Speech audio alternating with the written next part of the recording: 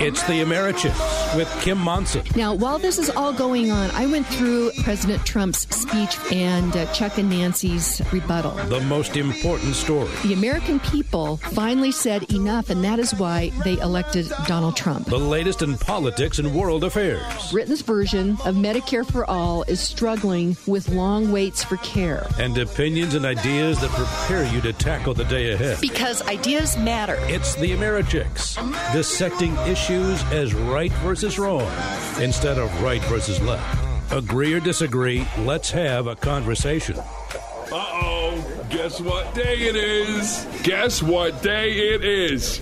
Leslie, guess what today is? It's hump day. Woo-woo! So it's hump day. Hey, welcome to the Americhicks with Kim Monson, where indeed we dissect issues as right versus wrong instead of right versus left. Agree or disagree. We need to be talking about these issues. The kids are coming home from college. You need to sit down at the dinner table and talk about the things that they are learning at college, also at grade school and high school as well. Something that is being pushed out there, we're seeing it from the left, is that socialism is what they're advocating for. You have to remember, socialism is force. It is taking over the means of production. The things that make our lives better, such as transportation, energy, water, housing, and it takes it over by force. And whenever government gets involved in something, then the cost goes up, the supply goes down, and that's why you have, for example, in Denver, affordable housing is something that a lot of people can't afford now, is housing. And one of the reasons is because of all the regulations that are put in place. So again, socialism is force, and whenever government gets involved in something, the supply goes down and the cost goes up. So be sure to talk with your kids about that. Stephen Kessler, a frequent guest on our show, said he asks socialist liberals 3 questions. Do you have any skin in the game? Are we bringing people up, or are we yanking them down? And you felt good, but you did good. And I know that I'm continuing to repeat this, but we need to keep it simple, because what happens when we're talking with people that are advocating for all these policies, they make it so complicated that people throw up their hands and they say, okay, government, go ahead and take care of it. And then you get what we have in Venezuela. So let's make sure that we keep the conversation going on that. I want to say thank you to producer Steve, Zach, Patty, and Keith for their support, their great work. And thank you to you, my listeners. Greatly appreciate you. So today, our inspiration, as many of you know, tomorrow is the 75th anniversary of the D-Day landings in Normandy, France, which began the liberation of Europe from the evil Nazi control of Hitler. And remember, Nazi stands for National Socialist German Workers' Party. And remember, socialist is in that word. So this is what Franklin D. Roosevelt said. President Roosevelt said, "They fight not for the lust of conquest. They fight to end conquest. They fight to liberate." And that is something inherently unique about the American idea. And today's funnies, we're going to be talking with Randall O'Toole today regarding the Blueprint Denver, which it has socialism all over it. And it's a 303-page plan on how to get you out of your cars, how to get you out of your personal home. And so we're going to talk a lot about cars today. So, Steve, are you ready? I've got 3 little quips about cars. Go for it. Okay, number 1. And I do love to sleep in the car. Okay. Wait a minute. I'll just put that out there. But apparently I snore so loudly that it scares everyone in the car that I'm driving. Okay. Number 2, my grandmother had her driver's test the other day. She got 8 out of 10, and the other 2 guys jumped clear. And I love this one. With the rise of self-driving vehicles, it's only a matter of time before we get a country song where a guy's truck leaves him too. Okay, we're going to jump into some headlines. Before we do that, though, you and I were talking in preparation about that there are some Republican senators that have come out and said that they do not want to support Trump regarding these tariffs on Mexico. I'm very disappointed in that. Sometimes when you have bad things happening, you have to do some things that might hurt a little bit. Like, for example, 75 years ago tomorrow, we had young men from the United States that went up on the beaches of Normandy to fight an oppressor.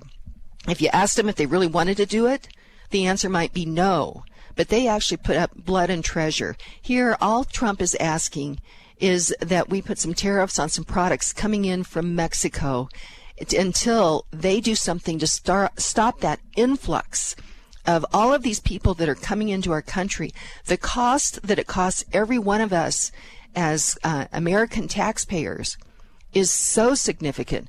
The cost of the crime that's coming in, the cost of the illnesses that are coming in. Honestly, I cannot believe that we don't have all Republican senators backed up behind him. What do you think, Steve? Well, ABC News and USA Radio News both reported on this basically as you have already laid it out. And yet, strangely enough, you go to Fox News and it's not even there. I just get so discouraged that this government cannot see anything through to completion, that we will find ways to draw this out when something that is so plainly right in your face needed. And I was telling you, I saw a very neat map of the Southwest United States, Arizona, New Mexico, Texas, Colorado, Utah, and the cost of illegal immigration to these states, a running total so far. And it's in the millions, hundreds of millions, and I think maybe Texas might have already crossed the billion with a B mark. You know, what's so disappointing to me is that when we had both the House, the Senate, and the presidency from 2016 to 2018, that we didn't have a plan ready to address this problem and get it taken care of. Also, we had promised that we were going to repeal Obamacare, and that didn't happen when we had control of that. And the American people, I think, are very, very frustrated with inaction in Washington, D.C. Inaction is the norm, where we've had politicians come out and say the things that they know we want to hear, like solve this immigration problem, solve these healthcare costs, but they really don't do anything to do that. And so here comes Trump, and he is addressing all of these different problems. And, you know, the veil's coming off that they're not really serious about working for the American people, which that's what they're supposed to do. They are not our elected leaders. They are our elected representatives. And they're not supposed to be lawmakers. They're supposed to make sure that they're putting in place policies that allow everyday individuals the opportunity to go after their life, their liberty, and the pursuit of happiness. And whenever they do make a law, it needs to make sure that it passes the test of the Constitution. And that goes for all the way down to states and to counties and to cities. They need to make sure that any rule, regulation, ordinance passes the muster of the U.S. Constitution. So let's jump into here. So interesting. You know, we're going to be talking with Randall O'Toole from the Cato Institute regarding Blueprint Denver. And all I've gotten done so far is I printed it off. It's between 1.5 inches to 2 inches thick. And just put that down on your table and then put the U.S. Constitution next to it. So what you can see is there's just control. But ultimately the goal is to get people out of their personal cars and out of their personal homes and into more collective modes of transportation and into more collective ways of living, such as all these apartments that you see popping up all over the Denver metro area.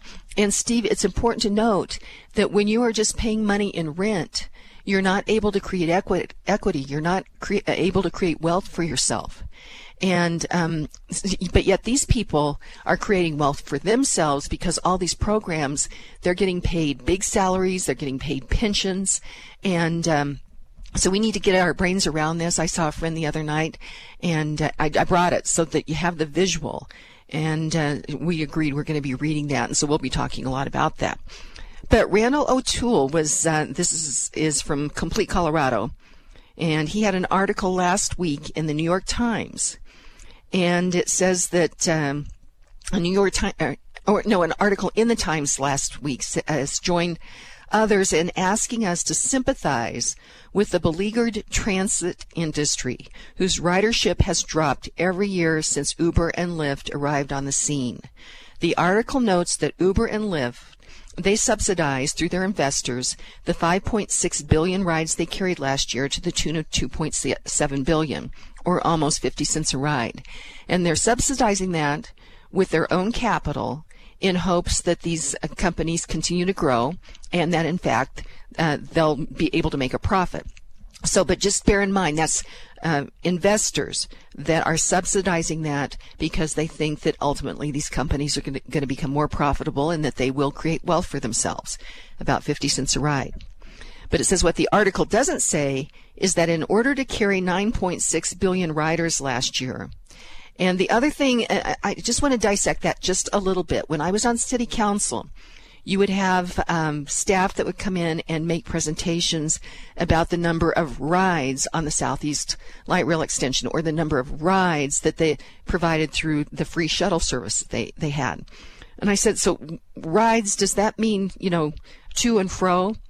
And because it seems like you're implying that you have 9.6 billion riders. And in essence, they said, no, it's whenever somebody gets on that train or gets on that bus. But I said, but typically they do a round trip. They go, well, not always. They might walk. So that's why we call it rides. But the implication is that it's 9.6 billion rides, when in essence, if you're talking about actual riders, it's probably half that number. So it's a way to inflate in people's minds the effectiveness of transit. So anyway, what the article doesn't say is that in order to carry 9.6 billion riders last year, public transit demanded more than $50 billion in subsidies from taxpayers, or more than $5 per ride. In other words, transit subsidies per rider are more than 10 times greater than Uber and Lyft subsidies. And we shouldn't have to say this, but there is a crucial difference between ride-hailing subsidies and transit subsidies. The money that Uber and Lyft are spending is voluntarily given to them by investors who hope to eventually make a profit. Tax subsidies are taken involuntarily, force, socialism, from taxpayers to support systems that, as long as they are publicly owned, they will never come close to making a profit. Now, when I was on city council, I was trying to get to these numbers of just how much of the actual fare was subsidized on the light rail or buses, and they said that basically the cost of operations is only about 20% of that is covered by the fare that people pay. So in essence, when you're riding downtown for a Rockies game, in essence, the real cost of that, if you paid the real cost of that, it would be about 5 times more. And if people really had to pay that, then in essence they wouldn't use that. But you have all of these people that are working so hard to get you out of your cars and onto public transportation, out of your homes, into these apartments. We need to make sure that we're fighting back on this.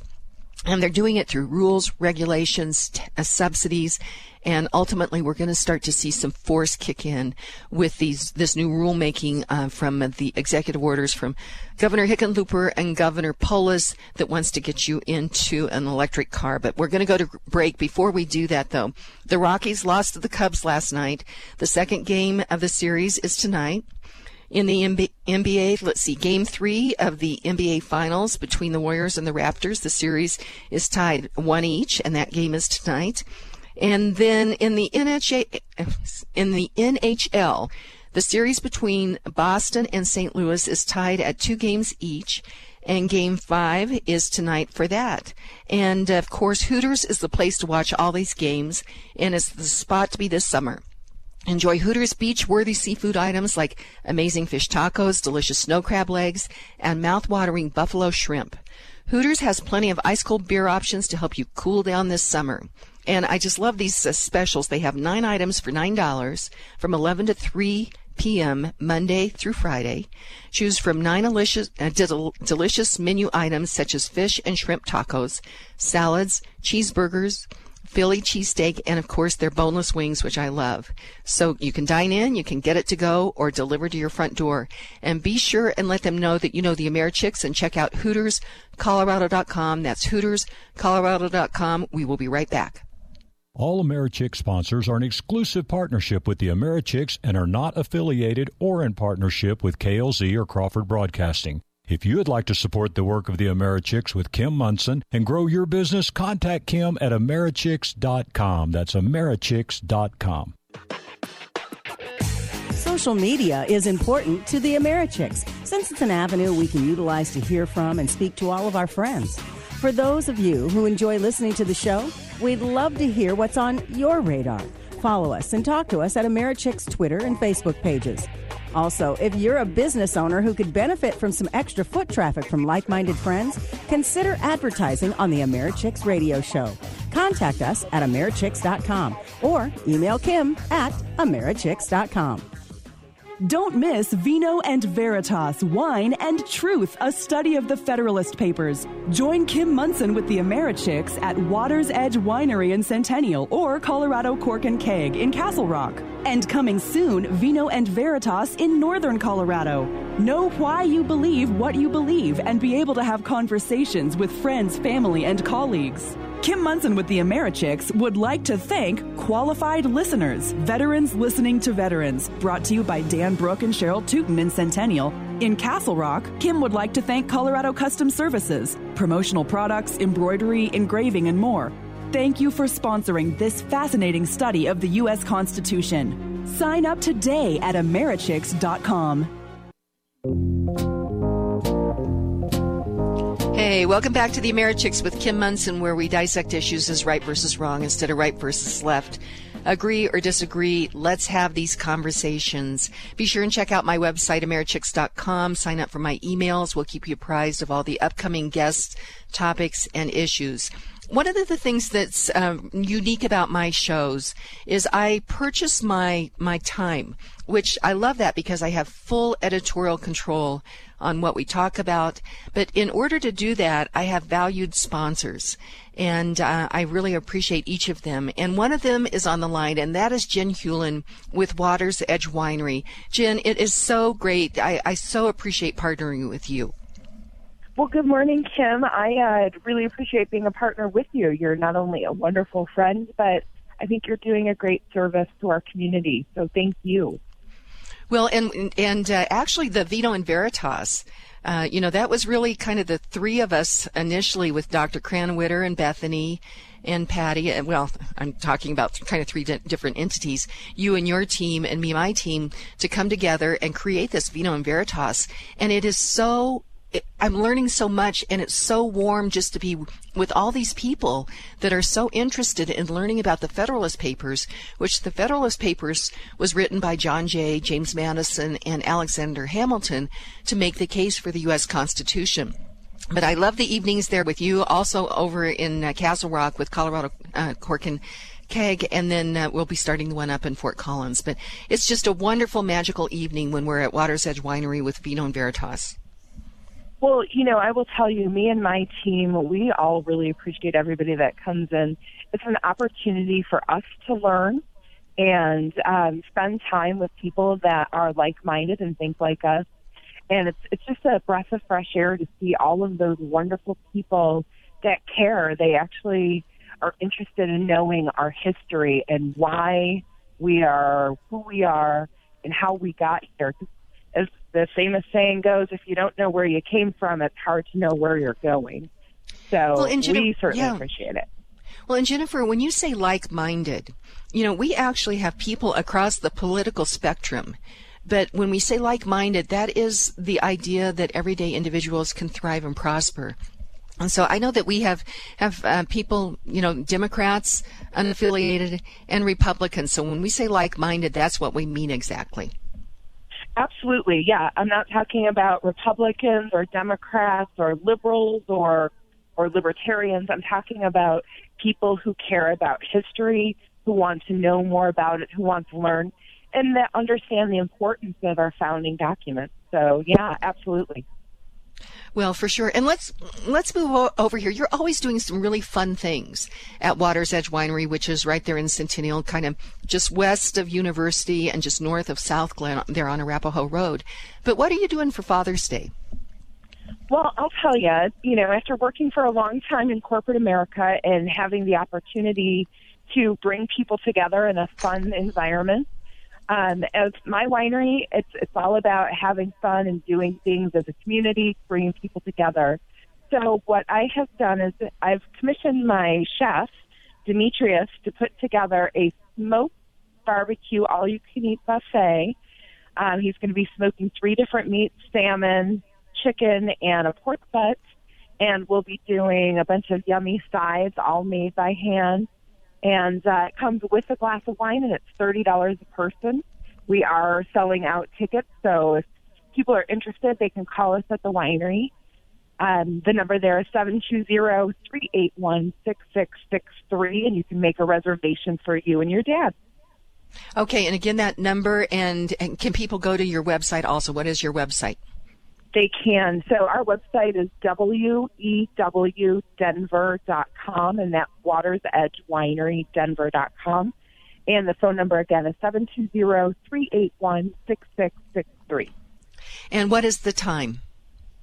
The time is between 2 and 6:30 on Sunday. So Father's Day is Sunday, June 16th, so coming up here in a couple weekends. And, Dad loves wine. Don't let him tell you otherwise. It's good for him. It's good for his heart. That's for sure. Hey, Jen Hewlin, Water's Edge Winery, thank you so much, and I so appreciate your partnership. Thank you, Kim. Have a great afternoon. Absolutely. Okay, we're going to go ahead and jump into another headline here, and this is something that I've been watching. When I was on City Council, I was starting to see this whole transportation, the becoming socialized, let me say that. This was from the Colorado Sun. It says a voluntary effort to speed up the availability of electric vehicles in Colorado has come unplugged. Now, that is one of the things. I was down at the Capitol and I saw some of the politicians and bureaucrats that were pushing for more electric vehicles said that there were not, and that we did not have the complete menu of electric vehicles here in Colorado, and that's why they needed to use their force to push people into more electric vehicles. But so the automakers, they said, how about let's have a free market idea on this? And they hoped that they could convince Colorado not to adopt these controversial zero-emission vehicle standards. And they were trying to do that by volunteering to make more electric vehicle models available in the state more quickly. But the negotiations hit a dead end on Tuesday. The Alliance of Automobile Manufacturers opposes additional regulations that would come with Colorado adopting California's ZEV standard. And last month, those automakers volunteered their own ideas, which included making all those models available by January 2020.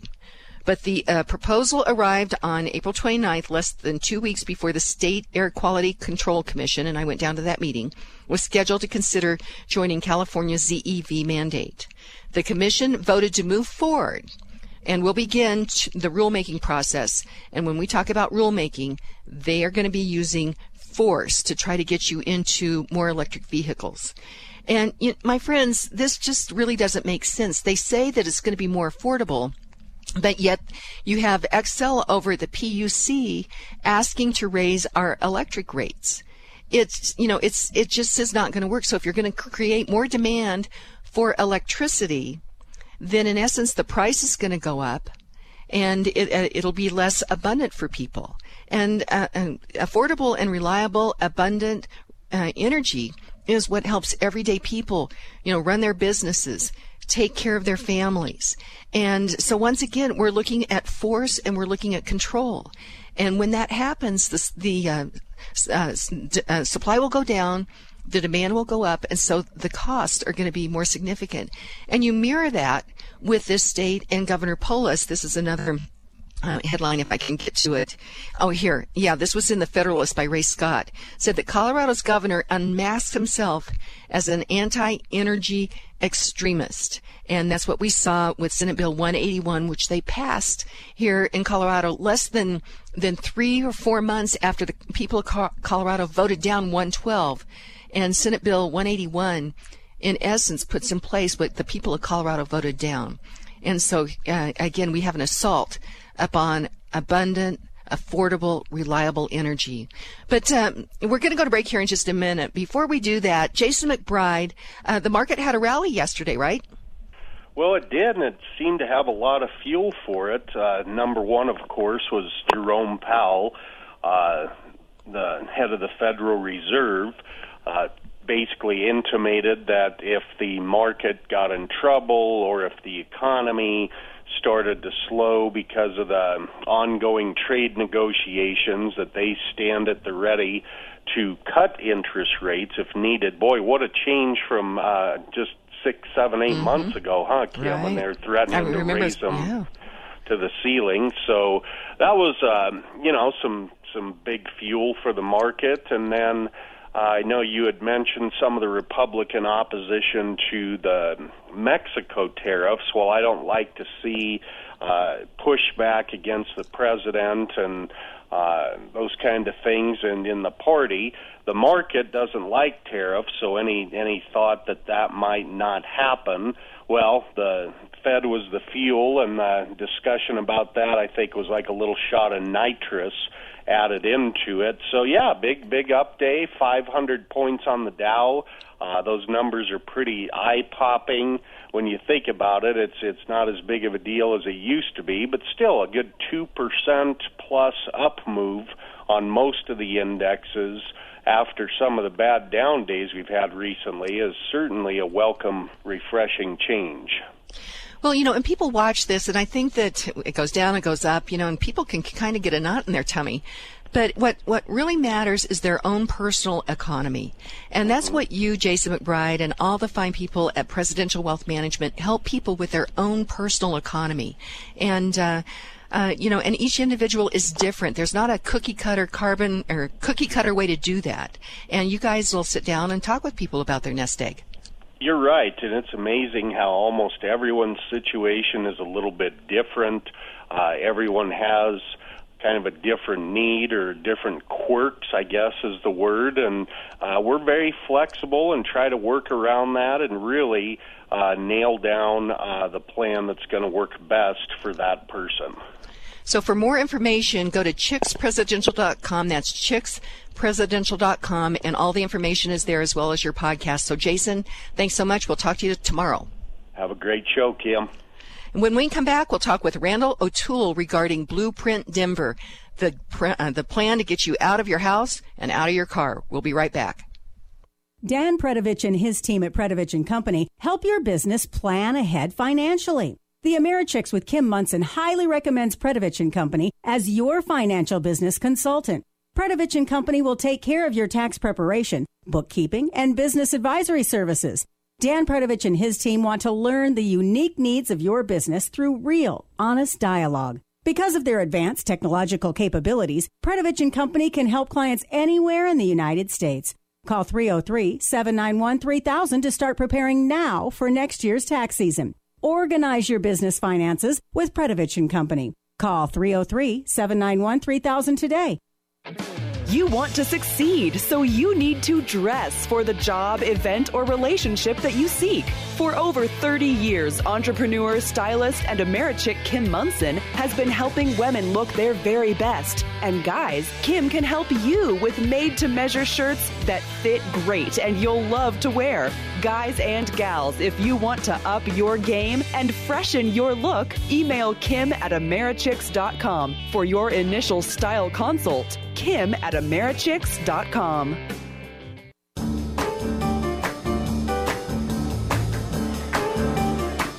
Welcome back to the Americhicks with Kim Munson, where we dissect issues as right versus wrong instead of right versus left. Agree or disagree, let's have a conversation. I'm thrilled to be having a conversation with Randall O'Toole. He is my go-to guy regarding transportation, urban planning. He's with the Cato Institute. Randall O'Toole, welcome to the Americhicks. Hey, I'm glad to be here. Well, we were having a conversation. Something had come across the wire a few weeks ago regarding Blueprint Denver. And it is a plan that was passed by the city council. And there had been an article that basically had said, this was by Vincent Carroll, one of the former editors at the Rocky Mountain News, that it looked like it was going to shut down single-family home development here in Denver. And at that point, I thought I needed to learn a little bit more about it. And so I looked it up online and I printed it off. I thought I'd try to read it before we had a conversation. But you know what? It's about 2 inches deep to try to read this thing. But you said you were going to take a look at it. So, Randall O'Toole, what are your initial thoughts about the Blueprint Denver? Well, this plan has lots of pretty words. But what it really comes down to is Denver has decided that they want to capture as much tax revenue as they can, so they want to replace single-family home neighborhoods with multifamily neighborhoods. And that doesn't mean they want to tear down every single-family home in the city, but they want to put a lot more multifamily housing in every neighborhood in the city. They call this giving people opportunities for a wide range of housing, but what it really is they're going to price single-family housing so high that more people are going to be forced to live in multifamily, even though they would choose to prefer single-family homes.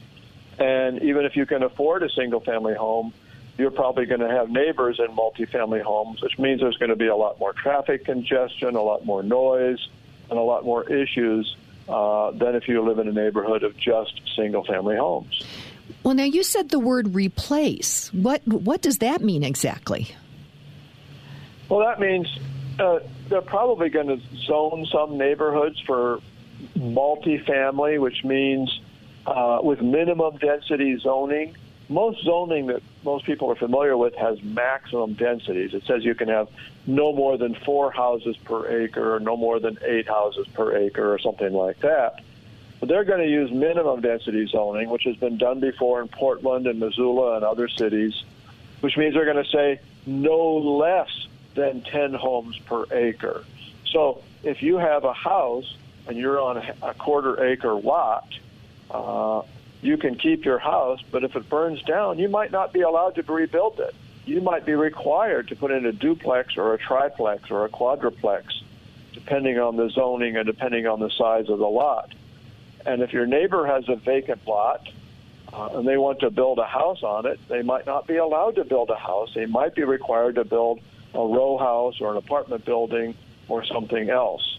And so you see neighborhoods that have been rezoned with minimum density zoning quickly changing their character from calm, quiet neighborhoods of single-family homes to busy, noisy neighborhoods with lots of families, lots of multifamily housing.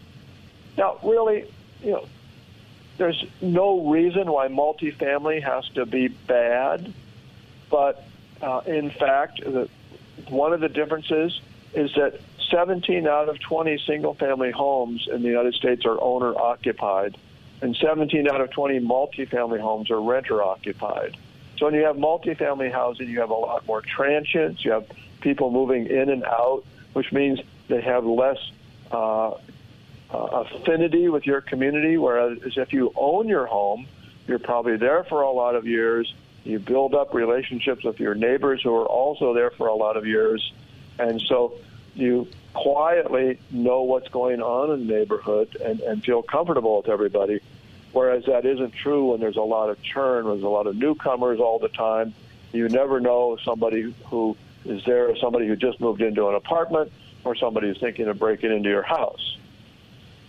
Well, and a couple of questions on that. In rezoning, it seems to me like that is changing the rules, changing the rules of the game in the middle of the game. If people purchased their home and the zoning was single family throughout that neighborhood, it doesn't seem fair to me that then the government is going to come in and do this rezoning. Talk to us a little bit about that. Well, the funny thing is, zoning was originally sold on the idea that if you had a neighborhood of single-family homes, you could zone it and make sure it wouldn't be intruded by multifamily housing or by industry, or, the standard thing is you won't have a gravel pit next to your house if you have zoning. So homeowners and landowners accepted and welcomed zoning because they thought that what happened to their neighbor's property influenced their property values, and they wanted to protect their property values. So they like to have there be in a zoned neighborhood. So then the planners come in and a few years later and turn around and say, okay, now we're going to use the power of zoning to completely transform your neighborhood because we've decided as an ideal that multifamily housing is better than single-family housing. And there's various reasons why planners have decided this, but most of them are wrong. And so the planners deliberately want to change people's neighborhoods. Now, if you live in an area that doesn't have zoning, and it turns out in Texas, counties aren't allowed to zone. So if you live outside of an incorporated city in Texas, you don't have zoning. So what people do is they form homeowner associations and write deed restrictions in their deeds mutually so that they have effectively local zoning that the homeowner association decides on. And the homeowner association can change the zoning whenever it wants to by changing the deed restrictions with a vote usually of about 75% of the homeowners in the association. So zoning is something that homeowners like. If we didn't have zoning, we'd have homeowner associations and deed restrictions that doing exactly the same thing. So you're right. It is a betrayal of those single-family neighborhoods when they come in and say, okay, we're going to change your zoning to multifamily housing. Randall O'Toole, you mentioned that you think Denver is doing this for revenue. So what, there's higher tax revenue, higher property tax revenue by putting these people in these multifamily homes. Is that what you mean? Yes. If you have 10 homes per acre or 20 homes per acre, you're going to get roughly 10 or 20 times the property taxes as if you've got one home per acre. But really, the choice is between Dr. Cog, the Denver Regional Council of Governments, has an urban growth boundary around Denver and Boulder and all the other, Broomfield, all the other towns in the area. And the choice is between relaxing that urban growth boundary and allowing more people to build single-family homes out in the suburbs, or forcing more development in the city of Denver by keeping that urban growth boundary and increasing land prices throughout the area. And if land in Golden or land in Lakewood or land in Boulder costs as much or more as land in Denver, then developers are going to say, hey, we might as well just build apartments in Denver as build apartments in Lakewood or Golden because we can't find any land to build more single-family homes on. And so that's the choice. Expand the urban growth boundary or build higher densities within the boundary. And if you're the city of Denver, you want to go for higher densities because that means more tax revenue for you rather than tax revenue for the counties outside the city. Well, Randall O'Toole, the opportunity for Americans to own property, to own their home, has been, I think, a real bedrock of the American idea. And it's a way to create wealth. You own where you live. You, as you mentioned, you have sense of community. You take, typically pride in your property. Whereas, it's more transient when it's in a renter type of situation. But we're pricing so many of our young people out of the market that they are being forced into these apartments, paying very high rents, and then many of them still paying off student loan debt. And they're going to have a heck of a time trying to get to a point where they could afford a home. And I think that the lack of that opportunity changes the fabric of the American idea. Well, to some extent, you're right. The interesting thing is that in the 1890s, working class people in American cities were more likely to own their own homes than middle class people. Their incomes were lower, but home ownership was cheap, and they viewed a home as a source of wealth and a source of income. They could take in boarders, they could have in-home businesses without paying rent, they could grow vegetables or small livestock in their backyards, goats or chickens or whatever, and all of these would be sources of income. Middle-class people didn't need that source of income, and so they didn't really care about home ownership initially. And then zoning and protective covenants were invented so that if you were a middle-class family and you bought a house, you didn't have to worry about things that you didn't want next door, and so that increased middle-class home ownership. So home ownership was really an immigrant's dream. It was Europeans who were denied property ownership because almost all the land in Europe was owned by the aristocracy. So they came to America in the late 19th century wanting to own land. Some became farmers, some moved to cities, bought land, built houses on the land. A house in Chicago in 1880 or 1890 might cost $500, which was a lot of money in those days, but it was not prohibitive for a recent immigrant to be able to buy a house there. So home ownership became important then, and in the 1900s, the 20th century, it became the American dream for everyone, for middle class, for working class, for all classes of people. And home ownership rates shot up. By 1960, we had the highest home ownership rates in the world. And today, we're in the middle of the pack. China, Brazil, Mexico all have higher home ownership rates than we do because they haven't put these kinds of barriers to home ownership that American cities have done. And that to me is a tragedy. Well, and Denver, I think, is trying to get this blueprint. I think they want it to be a template to go throughout the country. We're going to go to break.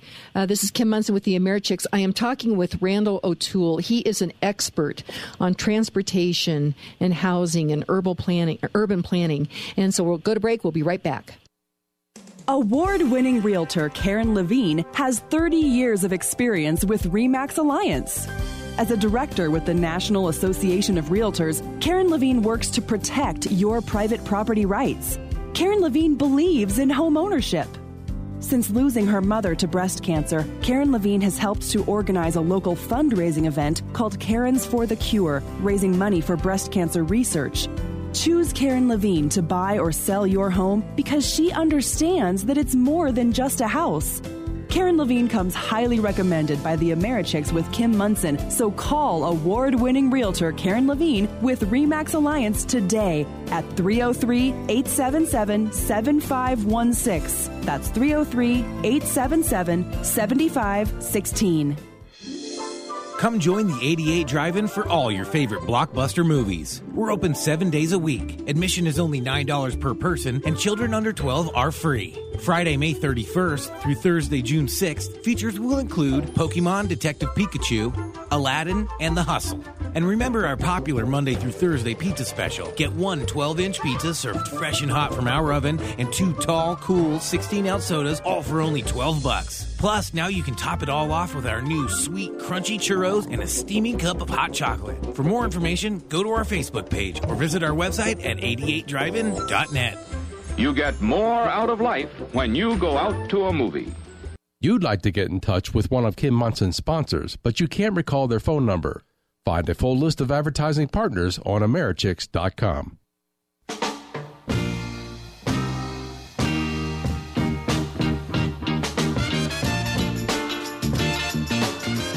Welcome back to the Americhicks with Kim Munson, where we dissect issues as right versus wrong instead of right versus left, agree or disagree. Let's have a conversation. Thrilled to be having this conversation with Randall O'Toole with the Cato Institute. He is an expert on transportation, urban planning, housing, and we're talking about the Denver Blueprint. This was just adopted by the Denver City Council on April 22nd of 2019. It's about 2 inches. If you print it off, it's about 2 inches of all kinds of different things that ultimately it's got a lot of nice words in there, Randall, but it looks to me like a lot of power and force and control over people's lives. In the last segment, we talked about housing. Let's talk a little bit more about transportation. Why do these planners want such density in our cities? Well, it's become an article of faith among urban planners that land use influences our transportation choices. And urban planners believe cars are evil, and transit is good, and trains are good. And so, therefore, anything that gets people out of their cars and onto transit or onto trains is a good thing. Now, how they come up with these ideas is difficult to say. Cars use less energy per passenger mile than transit. They emit fewer greenhouse gases per passenger mile than transit. They are cheaper than transit, and more low-income people are buying cars instead of riding transit. More and more transit riders are wealthy people. The median income for transit riders is now greater than the median income for transit commuters is now greater than the median income for all commuters for the first time in history, because transit is used mainly by the wealthy in many cities. Well, I was just going to say on that note, Randall. I was just going to say that you are mentioning that there's more and more wealthy people that are riding transit, but quite frankly, everybody else is paying for that ticket because their fare only covers about 20% to 25% of the actual cost of operating costs of these transit systems throughout the country. That's exactly right, and. The subsidies to transit are just gigantic. We spend over $50 billion a year subsidizing transit. Now, we also subsidize roads. I think we should end those subsidies, but the subsidies to roads are about $60 billion a year.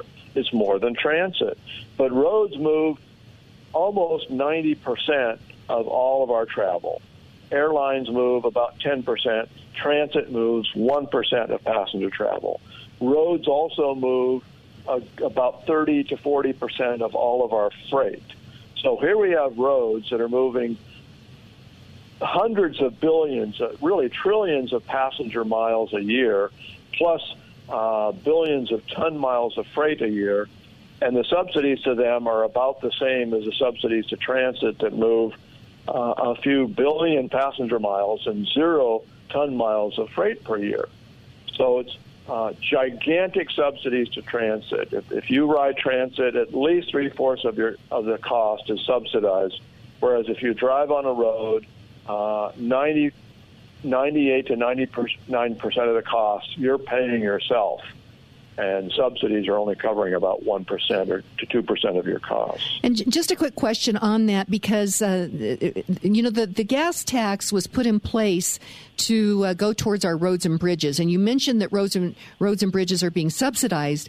However, when I was on City Council, I started to realize that planners and politicians and bureaucrats were shaving money out of that gas tax money for transit. So if you actually kept that fuel tax whole, would that almost pay for all of our roads and bridges? Unfortunately, no. Basically, the gas taxes are mostly collected by the states, and they pay for state highways and mostly cover the cost of state highways. There are very few subsidies to state highways. But city and county roads don't get their fair share of gas taxes. The states give some to the cities and counties, but not enough to pay for city and county roads. And so city and counties use other taxes, primarily property taxes, to pay for local roads and streets. And what you see is in places like Denver, they say, well, we could maintain the streets, or we could build another light rail line. So let's build a light rail line and let the streets crumble. And we're seeing that in cities all over the country. The streets are getting in terrible shape. We hear about crumbling infrastructure, but it's mainly because we're not paying for that infrastructure out of user fees like we do with the state highways. Okay. Let me get back to this. This is great information, but we were talking about planners wanting to get people out of their cars and put them into transit. What else do you find in the blueprint, Denver, regarding that? Well, planners think that people living in higher densities are less likely to drive and more likely to ride transit or bicycle or walk.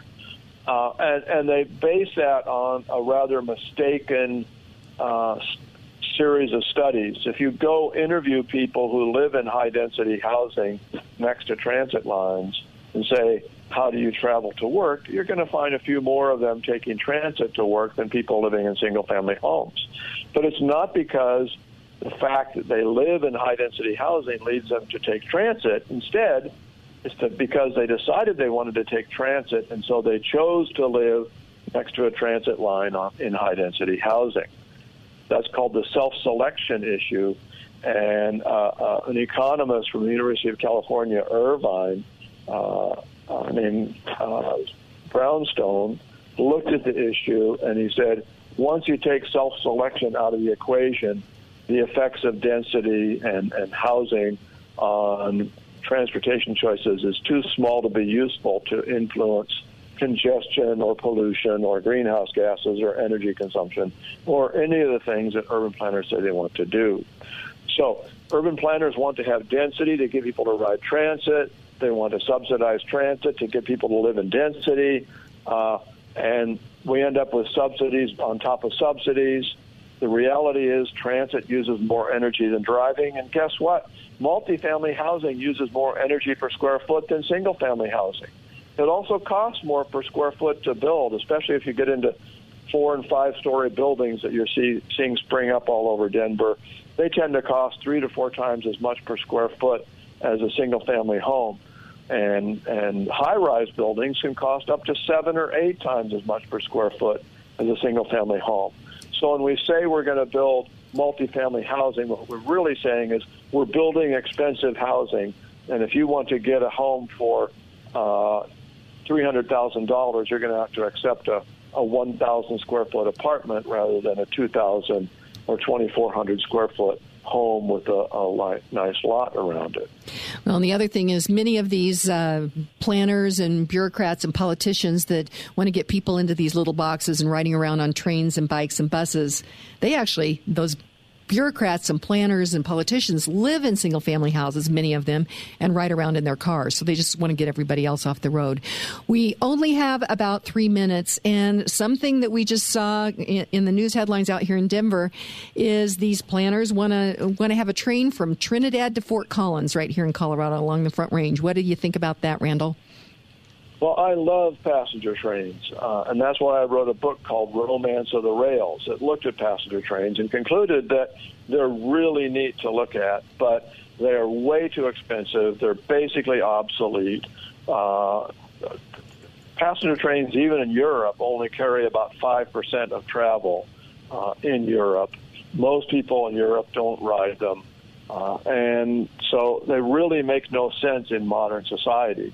Freight trains are great. Freight trains save a lot of energy, they're cheap, and so on, but passenger trains simply are no longer a viable form of transportation. So this is all part of the plan. We pack people into dense housing, we put some train stations up, we build a train line, we subsidize the housing, we subsidize the train line, and we end up with subsidies on top of subsidies, and yet the people living in that housing still drive to most of the places they go. It doesn't work. We should stop wasting our time and money on these kinds of plans. So last question, where does this all end, Randall O'Toole? Unfortunately, right now, the Trump administration is firm holding the line against spending federal tax dollars on these kinds of programs. But eventually, we're going to end up either in 2020 or 2024 or 2028. Eventually, we're going to have a Democrat in the White House again. And Democrats seem to be sold on the idea that collective transportation is better than individual transportation, that multifamily housing is better than single-family housing. And by packing people into multifamily housing, they can enjoy their estates better than if they have a lot of neighbors crowding them in single-family homes. So we need to hold the line until we can somehow finally convince Democrats as well as Republicans that these archaic notions of packing people into dense housing and onto collective transportation just don't make any sense today.